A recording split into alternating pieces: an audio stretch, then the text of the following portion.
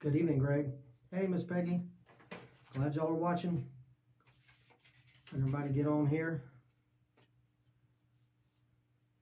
Thank you so much for taking the time to join me tonight. Hey, Miss Pam Hankey, how y'all doing? Miss Gail Ellis, Donna Stewart. Lonnie, thank you so much for being with us. Start here in just a couple of minutes. If you got a Bible while you wait and grab it, we're going to be in 1 John here in just a minute. 1 John, just a minute. Hey, Miss Jan, how you doing? Hey, hiding right people. Back at you.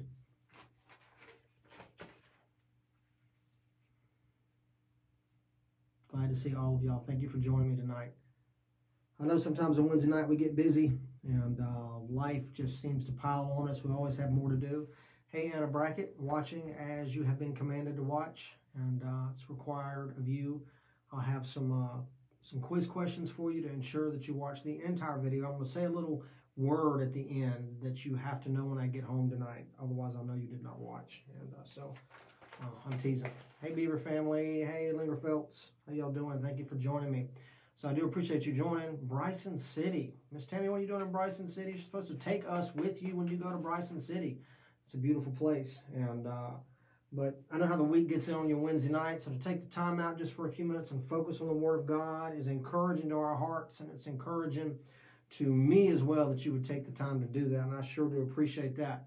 Let me just say thank you, first of all, for the great response we had at Friend Day. Pastor Matt's going to be telling you more about that later on Sunday, but I just want to tell you that he had some goals and things in mind, and God did some great things in spite of the torrential downpour that we had. And I'm thinking about buying some Liberty canoes, or at least Liberty life jackets. And so it was a rough day, but God's still blessed in spite of it. And Pastor Matt's preaching was just what it needed to be. And the praise team sang with the power of God on them. And it was just a great day. And so he's going to tell you more about that on Sunday, give you some numbers and things like that.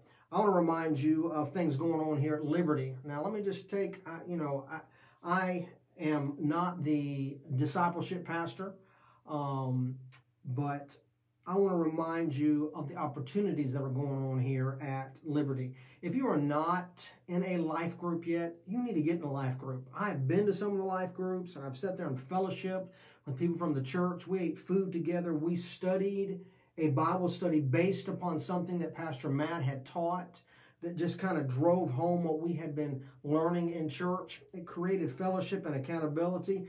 And I'm just here to remind you, there's lots of things that are great about a bigger church. One of the things sometimes is that you lose that closeness of a little church, but you can find that in a life group. And if you're not in a life group yet, please go to experienceliberty.org and sign up for one. Get in one and do life with God's people, build relationships, help your family. If you're only coming to Liberty for 1 hour on Sunday, you're just not really getting everything. It's just like going to McDonald's and only ordering fries and never trying anything else. Now, the fries are awesome, especially if they're hot. But you got to try all that other stuff, and Liberty won't make you fat like McDonald's will. So get in a life group. Those are going on all throughout the week. I know that some of them are on Sunday. I know a couple are on Tuesday nights. There are some on Thursday. And so you need to get involved in those things if you are not involved in that. Every opportunity you have to grow, you ought to take advantage of it.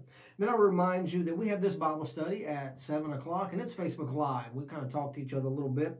But if you want more than this, there is a Rooted Sunday School class. It's a subgroup on Liberty. And right now we're teaching through the book of Colossians. It is a taped class, so there's not that interaction. But if you want to learn about the Word of God, I'm happy to teach it as best as I know it. And you can find that on the Rooted group on Facebook, or you can go to just about any podcast platform and just look for Rooted with Dusty, and it's the audio version of those. You can find it on YouTube as well if you want to get those things. So be aware of that. Let me remind you, too, of a lot of you come to the cafe, have enjoyed what God has done there in the church, enjoy the lattes and coffee. But I want to show you some of the books that we have. I brought 2 of them with me today. All right, I know these are backwards because my camera's backwards, but this is Paul Chappell's devotional, Daily in the Word, and then Rooted in Christ. And both of these are 366 devotionals that kind of gets you started on the day. Pastor Matt's been preaching about going deeper in the Word of God. And if you don't know where to read or where to start, this is great. Get one of these books out of the cafe. Now, I went to his school, West Coast Bible College, for a little while. And I got a little bit of education there. And he's a great church in Lancaster, California. And these books we can highly recommend to you. All right, and you can pick those up in the cafe. Now, they're about $15 because they're hardback, but I'm just here to remind you the church does not make any money. I mean, if you look on the back of it right at the bottom, you can't read it, but I'll tell it to you, $14.95. That's about what we pay for them with the shipping and everything involved. We're not looking to make money. We're looking to build your life. And if you need a devotional, here's 2 of them right here that you can get. Now, Liberty's working on some of their own devotionals, but they're not ready yet. So in the meantime, here's 2 years worth of stuff that you can pick up and read. Check that out in the cafe. I feel like I'm running a TV evangelism show, and I'm trying to sell my products to keep my ministry rolling. And if you do send an extra $50 into my ministry, I will sneeze on a handkerchief, guaranteed to be corona infected, and I will send it to you. And it'll just change your life a little bit. All right, I'm done playing around. So, 1 John, get your Bibles, turn to 1 John. Don't just put this video on and go find 5 other things to do. Take a few minutes, sit down with me, and let's learn about 1 John. Now, remember last time I told you that 1 John was written by John, the apostle, all right? He wrote John, the Gospel of John. He wrote 1 John, 2 John, 3 John, and the book of Revelation. And so he wrote these books, and 1 John is kind of like the completion of John. It kind of picks up where John left off. We discussed the fact that the Gospel of John teaches us to believe the gospel. But 1 John teaches us to behave the gospel. Because I gave you a couple of examples, and I just review one of them. John 3:16 says, "For God so loved the world that he gave his only begotten Son." But 1 John 3:16 reminds us that we know that God loved us, and we know his love when we lay down our lives for the brethren. Reminds us to put our faith into action. And faith that's not put into action, the book of James says, is dead because it doesn't have any works. It's not real faith. And so don't just stop at John 3:16. Go on to 1 John 3:16 and allow God to work in your life and work at showing the love of God to the world around us. And then we finished up last time with talking about the 3 witnesses in 1 John that assure us that we have eternal life. And so, Greg, I'm glad you're not flipping open your Bible there, but I will expect you to listen so intently that you can answer my secret questions at the end as well. There are 3 witnesses in the book of 1 John that remind us that what we have is genuine. The first is the witness of God in his word. The anchor that I have is because God said so. That's how I know I'm saved. And I can take you to the verses that God used in my life to bring me to himself. The second is the witness of the Spirit that I have dwelling within me. And how do I know I have his Spirit? Because it makes me cry, Abba, Father. And I gave you 3 references of Abba, Father in the Bible, which are all indications of the spirit of humility and dependence upon God as our Father. If you have that spirit, that's because you're saved. And then finally, I gave you the witness of the life that we have within us. I gotta stop just for a second. Joe Diglio, I haven't seen you in a long time. Thank you for watching. It's good to see you here on Facebook. But the life that we have is the changed life that God gives us, that transforms us from the inside out. And if you have that life, you know that you are a believer. So tonight, I want to talk about 1 John kind of in a bird's eye view. You know, if you buy a piece of property, you want to fly over it in a helicopter and see all the boundaries and the things where the creek comes in, the lay of the land, so to speak. And that just gives you the overview of it. But then, after you have ridden in the helicopter, you want to get on a 4-wheeler and get down and dirty on the ground. So tonight we're going to be doing some flying over 1 John. I'm going to point out some things of interest to you as we fly across and look at some things. And as we progress over the next 3 or 4 weeks, we will get down into more detail. Now, there's 5 chapters in 1 John. I hope that you are reading it. If you will read 1 John in one sitting, just sit down and read. You said, but Dusty, I can't read that long. Yeah, you can. You watched a whole series on Netflix that should have taken you 3 weeks and it took you 3 days. You can read 5 chapters out of the Bible. Just sit down and work your way through it. And I would always remind you that anytime you approach the Bible, anytime you're going to study God's Word, ask God to help you understand. Ask the Holy Spirit to open your understanding, and then read in helpless dependence upon Him. It is the indispensable principle of Bible study. Not knowing Greek, not having the right kind of Bible, none of those things are the indispensable principle. The indispensable principle is helpless reliance on the Holy Spirit to help you understand. And I don't care if you've ever been to school, He can open up things for you that you have never seen before, and you need Him. And so approach the Word of God with that idea of helpless dependence. Now, looking at 1 John, what would be our key word for the book? This word is listed 4 times in the first 10 verses of 1 John. It's listed twice in verse 3, it's listed in verse 6 and in verse 7, and it is the word fellowship. Now, if you walk up to your unsaved friends at work and you tell them you want to get together for some fellowship, they're going to look at you weird, because that's almost a Christianese word. We know kind of what it means, but the world doesn't often use the word fellowship. And I heard a preacher say, well, it's 2 fellows in the same ship. And that's humorous and has an element of truth in it. But what fellowship really means is having something in common. Having in common. That's the idea of the word, the common part. And 1 John chapter 1 tells us that we have fellowship with one another as we have fellowship with God. It is like a triangle or a pyramid. The fellowship with God, the fellowship with one another, they all go together. Now, we understand what fellowship is, even if we don't use the word. And we get in things to try to fill that void in our hearts for human interaction.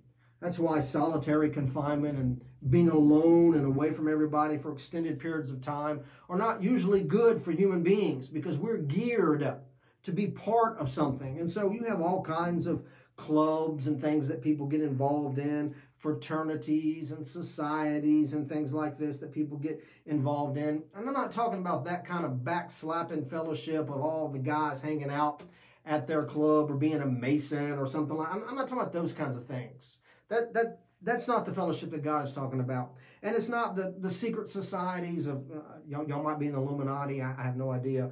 But the things that come with that, the Gnosticism, and if you know what that word means, you should listen to Rooted on Colossians, because we're talking about it. But the Gnosticism of that intellectual secret knowledge, or the asceticism of a lifestyle of like a monk, being this little secret group over here, that's not what the Bible is talking about when it says fellowship. Fellowship means having things in common and working together toward a common goal. Now, here's what I want you to get.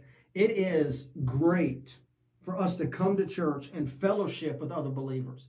It's an incredible thing. See, some of y'all just come to Liberty, but you are not part of the Liberty family.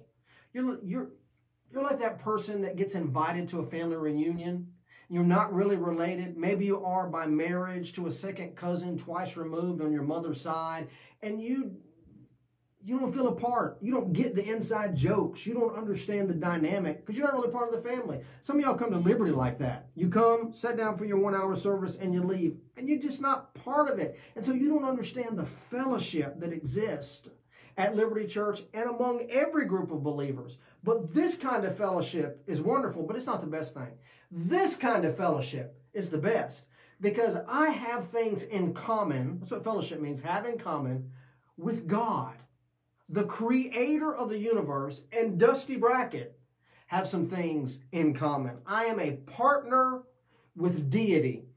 In other words, God has some things he wants to do, and he chose me to work with him in partnership to accomplish those goals. I don't know about you, but that is an incredible thing to consider, that we have fellowship. I love fellowshipping with you guys. Y'all are my people, all right? There's really not another group of people I would rather be around. And if there is another group of people that you'd rather be around, maybe you need to change groups or bring that group with you or something. But get here. I love this. But more importantly, I love this. And this exists because this exists. Because if you are having fellowship with God and I'm having fellowship with God, this part is easy. And if there's a break between this fellowship, it's because somewhere there's a break between this fellowship. And I'm going to blame it on you because certainly it's not me. But I want you to just understand that fellowship, what John is talking about these 4 times in the very first chapter, he talks about having fellowship with God, is an incredible thing because we have things in common with God Almighty. We partner with deity. So church is just not something I come down to, visit my friends, show off my new shoes or my clothes, or to see people that I haven't seen all week, or because there's just a buzz or an excitement. I come down here because this is the place where me and deity are partnering together to accomplish his purposes in the world. And when I get here, I find people who believe just like I do. We got some things in common, and the fellowship is sweet, sweet, sweet. You just ought to be able to sit where I sit, and Pastor Matt sits sometimes on Sunday, and the praise team is singing, and God's presence is there, and I scan the crowd, and even in the limited light, I see hands raised, people worshiping, people crying, and then when Pastor Matt's preaching, I hear people saying amen, and just the commonness of fellowship and purpose energizes my heart and excites me to go back out into the world. And then when church is over and I leave, I'm exhausted, but man, I miss it and can't wait till we can get back together again. And the beauty of heaven will be that it will be uninterrupted fellowship. Uninterrupted. All those people who are sitting at liberty with their rebellious attitudes and grumpiness and dissension and bitterness and all that stuff that hinders the movement of the Holy Spirit, our own flesh included, all that'll be gone. And we'll be able to fellowship with Christ uninhibited. We won't care about our pride. We'll praise and shout as we have never done before. And we will fellowship with one another as we have never done before. And it will be the sweetest time that has ever existed in humanity. Even if there were no streets of gold, no mansion, none of those things, just that fellowship alone ought to be appealing to us. Now, let me touch on a couple of verses about fellowship. Matthew chapter 12, verse 50. If you got your Bible and you want to turn there, you can. I am going to read it to you because I know Greg Goldman is driving down the road, and I don't want him to be reading while he is driving. Matthew chapter 12, verse number 50. Jesus is talking. Let me find it here. It's always longer to find it when I'm on camera. They tell him that his mother and brother are standing outside waiting to see him. And Jesus says, "For whosoever shall do the will of my Father which is in heaven, the same is my brother and sister and mother." Now, when I used to read that, I would automatically think, well, that just means that if I do his will, I have the relationship of whatever my gender is. I'm his brother, I'm his sister. But notice, he says mother and sister and brother. So he uses the female gender twice, but he doesn't say that the same as my brother or my sister or my mother. He says and. Because in the relationship with Jesus Christ, we can all have as close a relationship as a mother does to her baby son, as a sister does to her brother, as a brother does to her brother. Now notice he didn't mention father, because his Father is in heaven. But all of the other relationships are available to us. Now, I don't know what it is to be a mother. Obviously, I've never been a mother because I'm a man. But I do know that there is a relationship, a relational bond that exists between a mother and a child that supersedes sometimes even the greatest bond between the father and the child. And Jesus said that intimacy of mom and child between Mary and baby Jesus can be yours, because if you'll do my will, you can be my mother, you can be my brother, you can be my sister. So, Brother Dusty, that's weird wording. I understand it's a little weird, but I want you to get that he's trying to lead you into the depth of the fellowship that you can have with him. Consider this, Porter's at the house, and there'll be days when Anna will tell me in the morning, "Hey, Porter had a rough night." Did Dusty know anything about it? No, he did not. He slept all the way through it. And we do have a baby monitor on him, a camera, and it's kind of freaky at night when he looks up at it and you can see his eyes glowing in the dark. I keep running in there thinking some kind of spooky monster's in there, but his monitor will kick on because he activates it, and I don't hear it. But there are times when the monitor doesn't even kick on. Anna just knows that something's not right. And she gets up in there and goes and fixes it. And I'm not even aware of it, because that communion, that fellowship between the mother and the child is so great. Jesus says, hey, if you keep my word, you can have that relationship with me like a mother and a child. You can be like a brother to God. You can be a sister to God.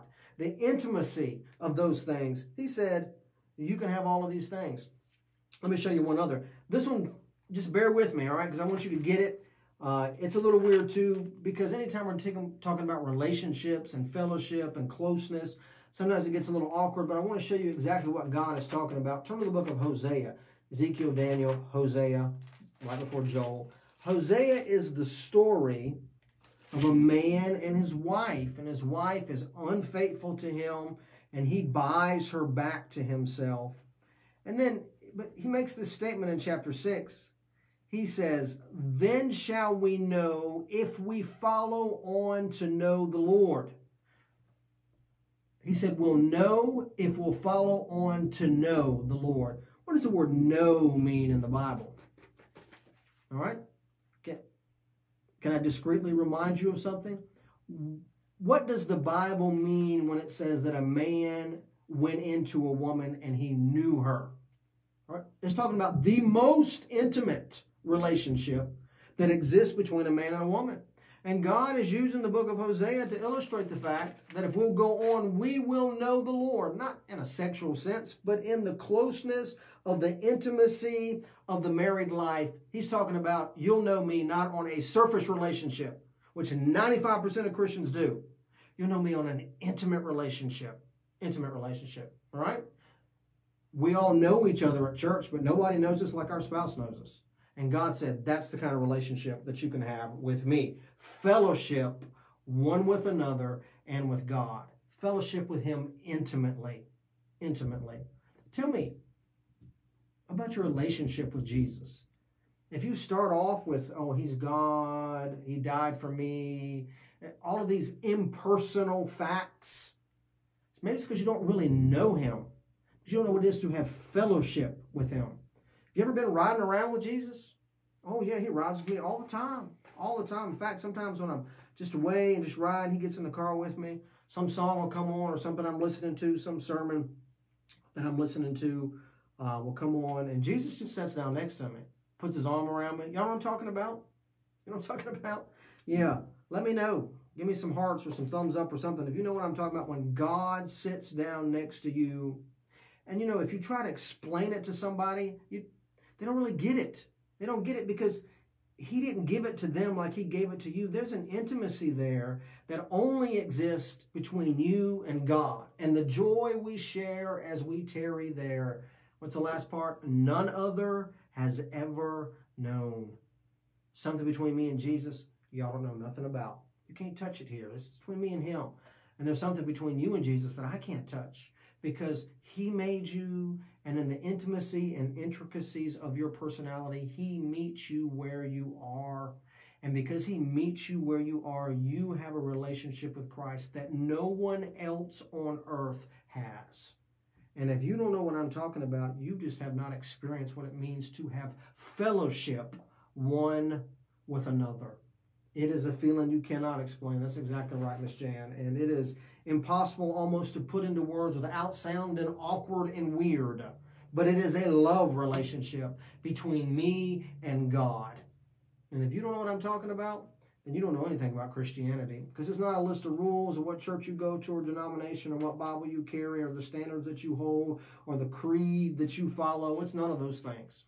Christianity is about a vibrant, living relationship with the creator of the universe through his son, Jesus Christ, and it continues all through the day, every day. And that's what Paul meant, pray without ceasing. Doesn't mean I walk around all day with my head down. My attitude's always in communion with God in heaven. I hope you know what I'm talking about. So, in 1 John, there are 3 descriptions, great descriptions of God. 2 of them are nouns, 1 is an adjective. You can find chapter 1, verse 5. I'll give you a second. 2:29, chapter 4, verse 8, and verse 16. All right? There are these 3 traits about God or descriptions, and they all factor into this fellowship. Number 1, God is light. 1 John chapter 1, verse 5. All right, I had to get back there. I was all the way in Hosea.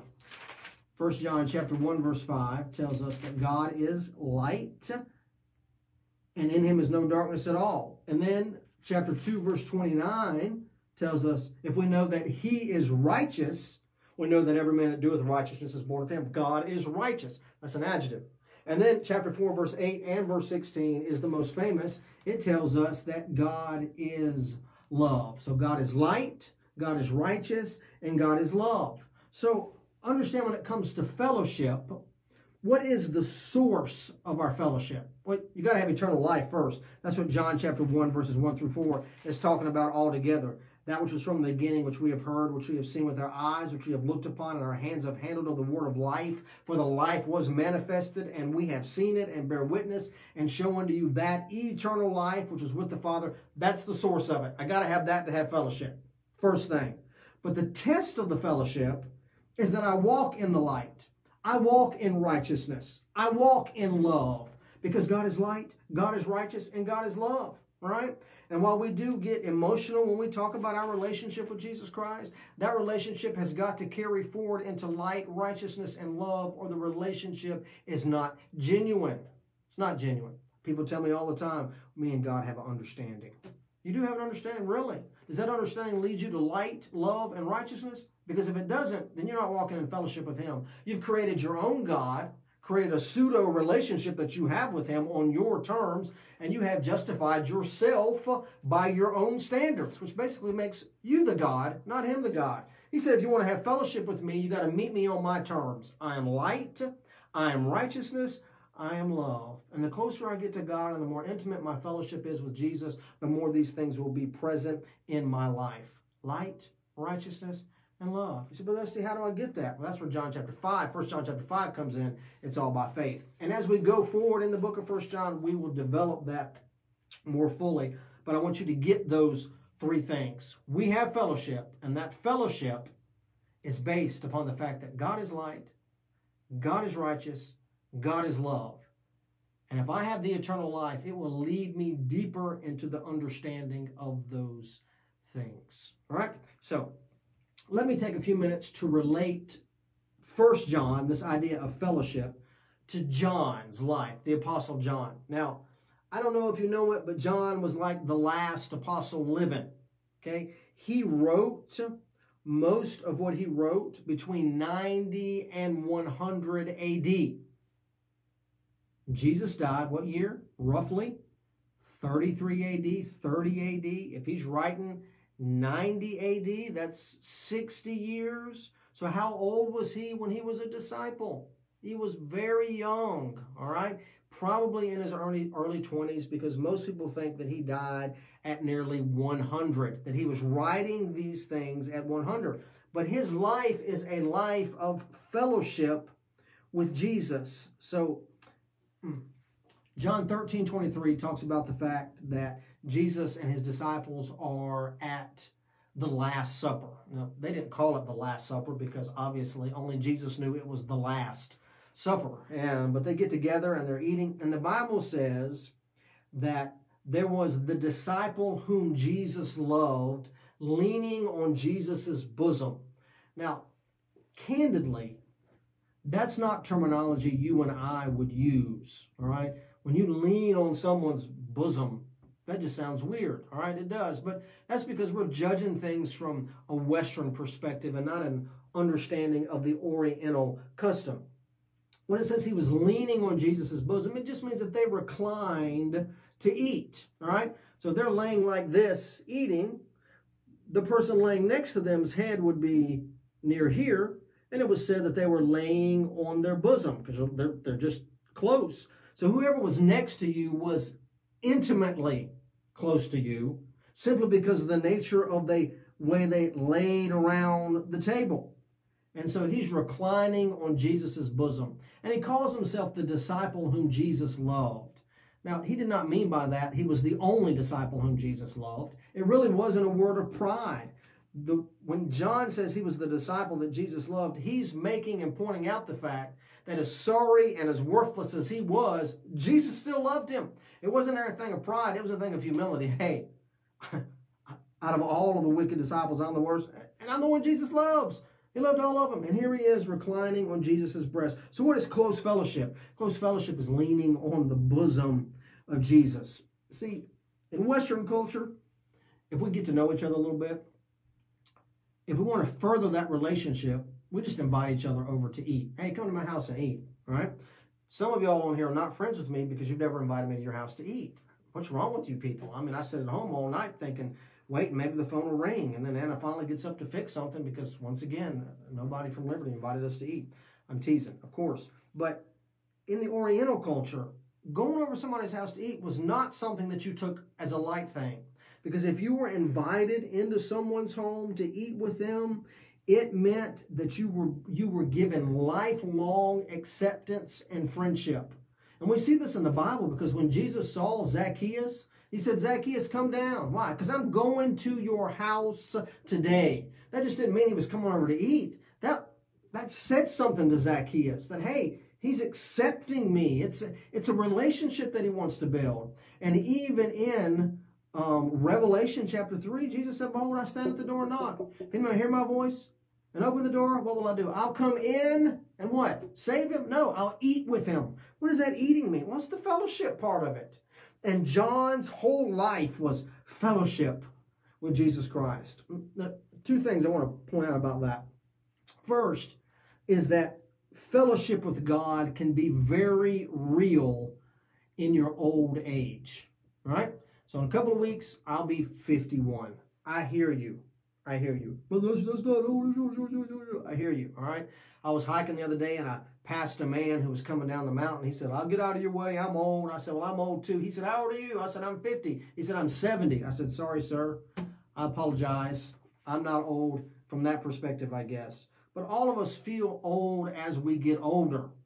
We just do, because that's where we are in life.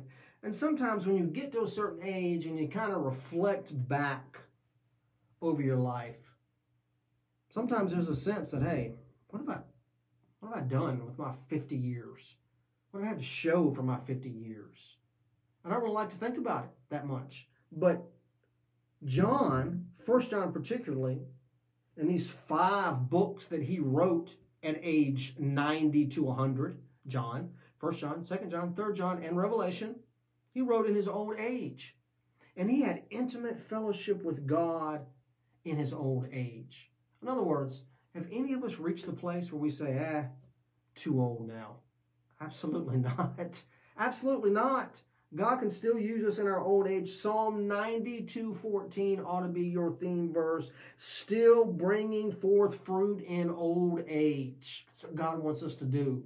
And sometimes as we get older, we may feel that God has set us aside, that things have passed us by, that this is not to my liking. And you can either get grumpy, like a lot of old people I know, just bitter, or you can get like some other old people I know who are just rejoicing in the Lord, excited about what God is doing, setting aside their own preferences and helping the younger generation embrace the faith and reality of the gospel. And God can still give us hope, and we can still have great fellowship with God in old age. The second thing about fellowship in relation to John's life is that John wrote the book of Revelation when he was on the Isle of Patmos. How many of y'all know about Alcatraz? Right? The island in the San Francisco Bay that used to be a prison. And it was made to be a prison because of its isolation. And some of the hardest criminals in America were sent there. Al Capone and others has a weird and twisted history. It's closed now, and I think you can go and take a tour. I'd love to do that sometime. Get a church field trip up, go look at Alcatraz. I'd be glad to go. But the Isle of Patmos was like that. It was a deserted island where they dumped the most hardened criminals on. Barren, rocky place. And John is dropped off there as an old man. And that's where he has the revelations that he gives us in the book of Revelation of Jesus Christ. He's revealing these things to us while he's there in his aloneness. Let me just say this to you. Sometimes God allows us to enjoy the benefit of fellowship with other Christians, and sometimes he takes that away from us so that in our aloneness we will learn to have fellowship with him. Because sometimes we allow the fellowship with one another to take and substitute for fellowship with him alone. He ceases to be enough for us, and we seek to find fulfillment in these relationships instead of this one. And so sometimes he'll pull that away from us, pull us out of the fellowship of other Christians. either through sickness or struggle or difficulty. And by aloneness, I don't necessarily mean that no one's around you. Sometimes you're in the middle of a big crowd at your church, and yet you still feel so alone. Don't allow loneliness to overtake you, because loneliness can be a self-centeredness. It can be a sin. But aloneness is always a good thing, because it's the opportunity that God is giving you to seek Him. Try not to be too personal, but my life is the only thing I can draw experiences from.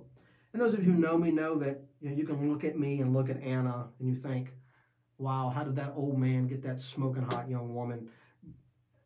It's because God is gracious. All right. So if you look at Zach, who is the music worship leader here at our church, he's my oldest son. He's 25. It's pretty obvious that he's not Anna's child. All right. Because she's good looking and he's not. I'm teasing, buddy. So I am divorced and remarried. And I went for 5 years from my divorce to meeting Anna. I lived in a little single wide trailer by myself for 5 years. And I got my kids every weekend. And as I look back over those 5 years of aloneness, while there was difficulty there, God met me in ways during those 5 years that I can't put into words. And there are things that I look back on and think about where God met me in my struggles and in my hardship and my difficulty that makes me cherish those years. Not so much that I want to live alone, not that way, but cherish me in the lessons that He learned. See this huge Bible? This is a big old Bible. Wild Margin Bible. This is the Bible I had when I went through those periods of time. And sometimes I get them down and I flip through and I see spots where I highlighted something or where I wrote something. And then sometimes I see parts of the pages all crinkled up. I remember that's because I was crying when I read it. And the tears dripped down. I don't even remember why I was crying at that particular moment, but it just reminds me that God met me right there. And in that aloneness, God desires to create fellowship with Him. Sometimes He takes away all of this fellowship. Not so that you can sit over in a corner and have pity and pout. Nobody's your friend, that kind of attitude, which is so much a part of our personality. But He sets us over in the corner so we will seek to find our fulfillment in the person of Jesus Christ. Yeah, He does that. He does it. He does it on purpose. And so don't allow yourself to get bitter. See it as an opportunity to seek God. And for those of you, and I say this in all gentleness, having walked down that road and now I'm on the backside and God has given me an incredible woman in my life.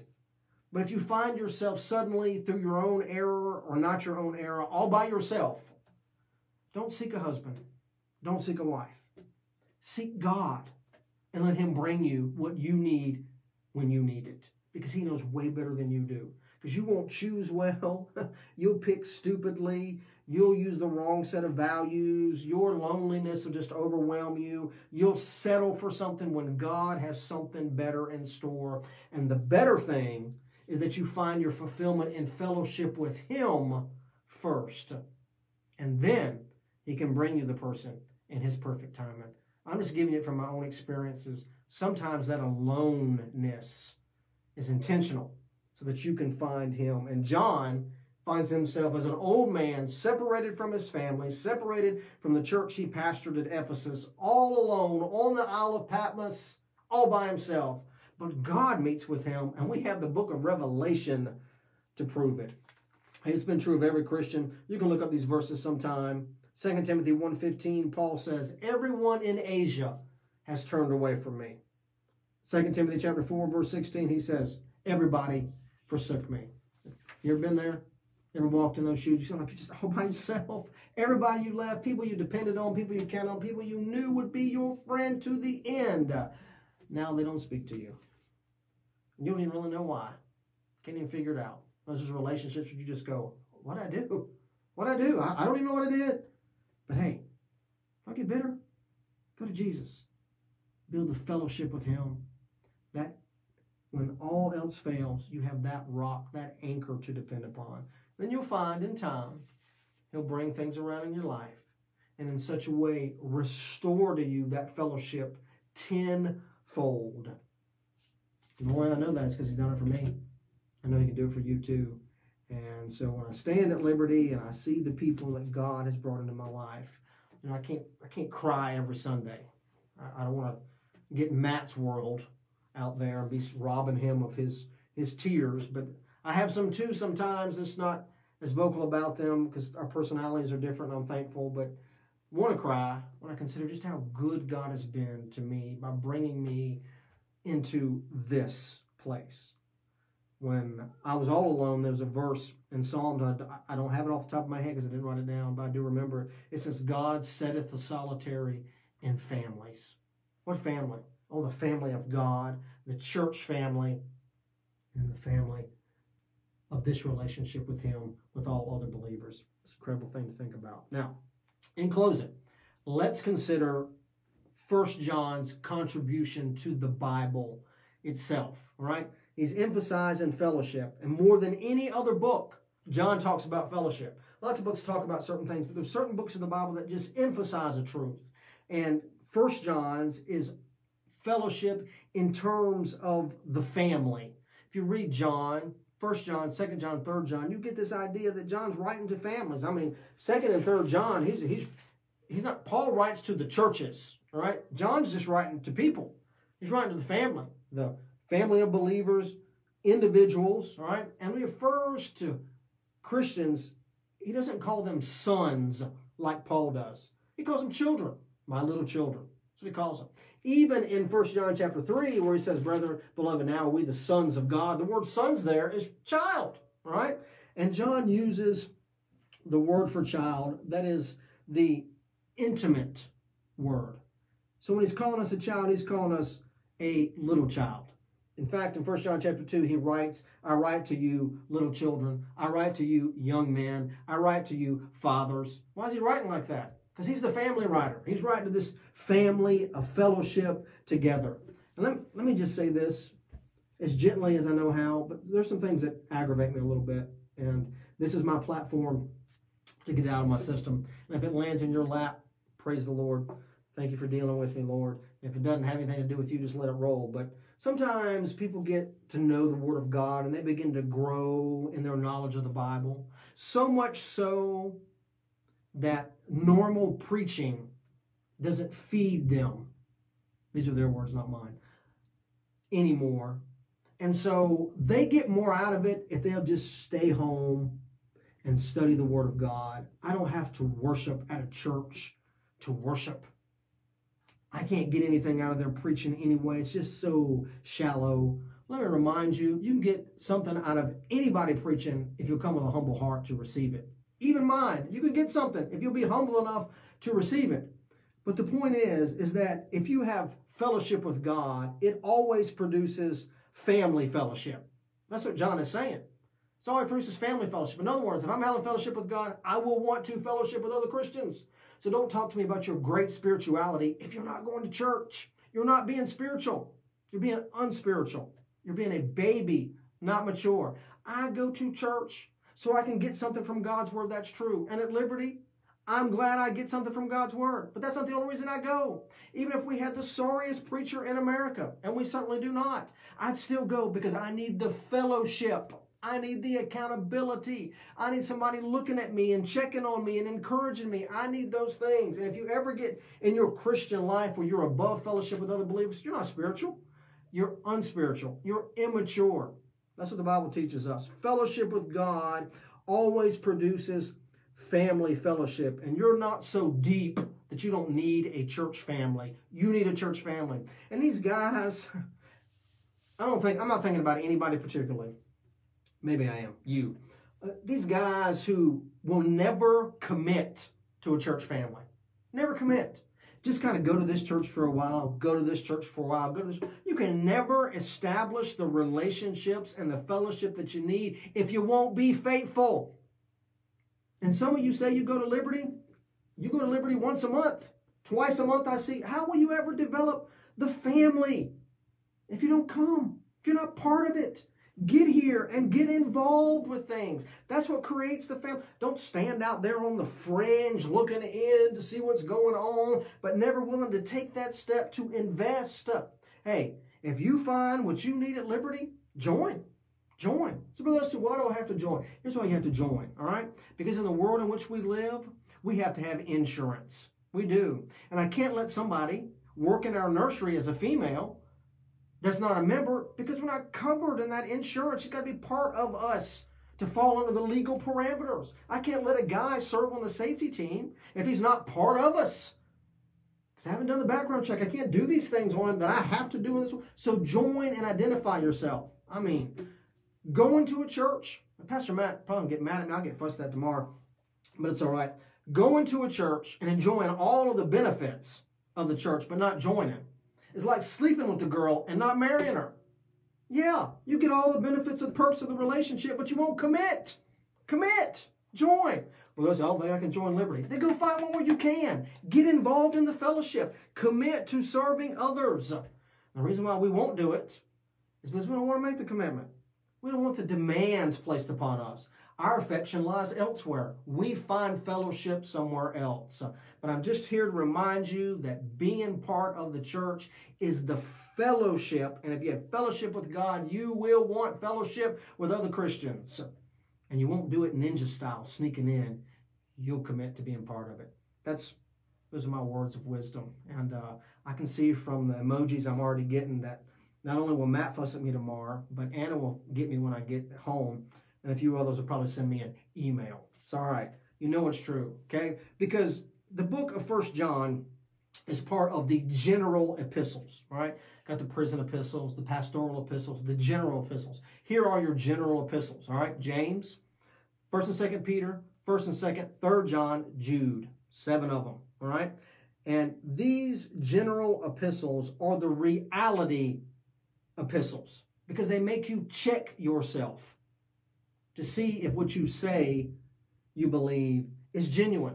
Notice that they are at the end of the Bible. The only thing left is the book of Revelation.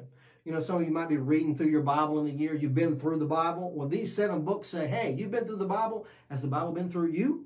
Have you just read it? Or has it transformed your life? See, I wrote these down for you. James gives us the work test, the works test of reality. You say you believe it? Where's the works? Show it to me. That's what James gives us. 1 Peter gives us the pilgrim life test. Now, you're not supposed to be part of this world. You're supposed to be a pilgrim life on a journey to another country. And if you're not going that way, why are you doing going? You can't be a believer and go that way. Can two walk together except they be agreed? Go this way. 2 Peter is the Christian growth test. Grow in grace. That's what he tells us. Add to your faith, virtue, knowledge, patience, temperance, these things that he talks about in 2 Peter chapter 1. That we should be investing these things in your life. And if you're not growing, guess what you're doing? You're dying, all right? Because there's no static Christian. You can't stay stationary. You're either moving forward in your relationship or you're moving backwards, all right? There's no other way around it. And then 1 John gives us the fellowship test. You walking in fellowship with God? You have fellowship with your brethren? You can't have fellowship with your brethren. You can't have fellowship with God. Those two things work together. Those two things work together. And then 2 John gives us the separation test. Have we separated ourselves from the false teaching and the worldliness of the world? Have we? 3 John gives us the hospitality test of reality. Are our arms open to those who are of like precious faith? Are we part of this fellowship together? Or are we withholding others? It's interesting to note that 2 John on separation from false teachers is written to a woman. 3 John on hospitality is written to a man. Because naturally, as Eve illustrated, women have a more emotional tendency to get sucked into some things sometimes, and men have a tendency to not be kind and hospitable. And so John writes to these things. Write me an email about that too. And then Jude gives us the preservation test. Hey, if you're real, you will last. You will stick it out. You will stay away from the false teachers. You will make it through. That's the test. And so we come to the end of this, and we see that 1 John is right where it needs to be, with these books that give us the big index finger, all right? Not the middle finger, the index finger. It goes, do you, get in the camera, have you done what you said you would do? Are you a true believer? Are you walking in fellowship? Show me your works. Show me your pilgrim life. Show me your separation. Show me your preservation. You've been through the Bible. Has the Bible been through you? Is it real? We need it. We need to be reminded of these things. And so, in conclusion tonight, 1 John, fellowship. Fellowship with God, fellowship with other believers. And let me just remind you, back before I got saved, well, back when I wasn't right with God, because I got saved at 5 years old, and there wasn't a whole lot of living I did before that. God saved me from sins like wetting the bed and stuff like that, disobeying my parents. I'm sure some of that's coming back around eventually, but when you get away from God and you try to have fellowship with the world, it just doesn't work. It just doesn't work. There's no satisfaction, no fulfillment. There's just an emptiness. Especially if you're a believer, you just sense God, the Holy Spirit saying, are you done? Are you done yet? Are you done? No fellowship. But when you make it right, and you get in a right standing with God, and you're in right standing with your fellow believers, there is no fellowship like that fellowship. And just think, this is just the foretaste of the fellowship we're going to enjoy around the throne of God one day. The worst place to be is out of fellowship. The best place to be is in fellowship. In fellowship. And I've just realized the whole time I've been teaching, I've been looking at the wrong end of my iPad. So I know the camera's here now that I'm done. But don't miss in my getting on people the truth of walking in fellowship with Him. And let me say, the greatest privilege that I have is to serve at Liberty Church and to have fellowship one with another. And I look forward to seeing you at 9:30 and at 11 o'clock and at Life Group and any other time you want to have fellowship, whether you want to go for coffee, whether you want to sit down and discuss God's Word, whatever it might be. If you want to have fellowship together, have all things in common as we work for our God and be about our Father's business, you're in the right place, because there's no life like a life of fellowship. Thank you for watching. I hope that you have enjoyed it and encouraged you. If this was a blessing to you, would you do me a favor? Just share it when we get done. It's easy to click the share button at the bottom. Let other people know about what God is doing at Liberty Church, and invite somebody. I know last Sunday was Friend Day, but every Sunday's Friend Day. Bring somebody to church, because our world is desperately looking for what we have found in fellowship with God and fellowship with one another. Thanks so much for watching. Have a good night.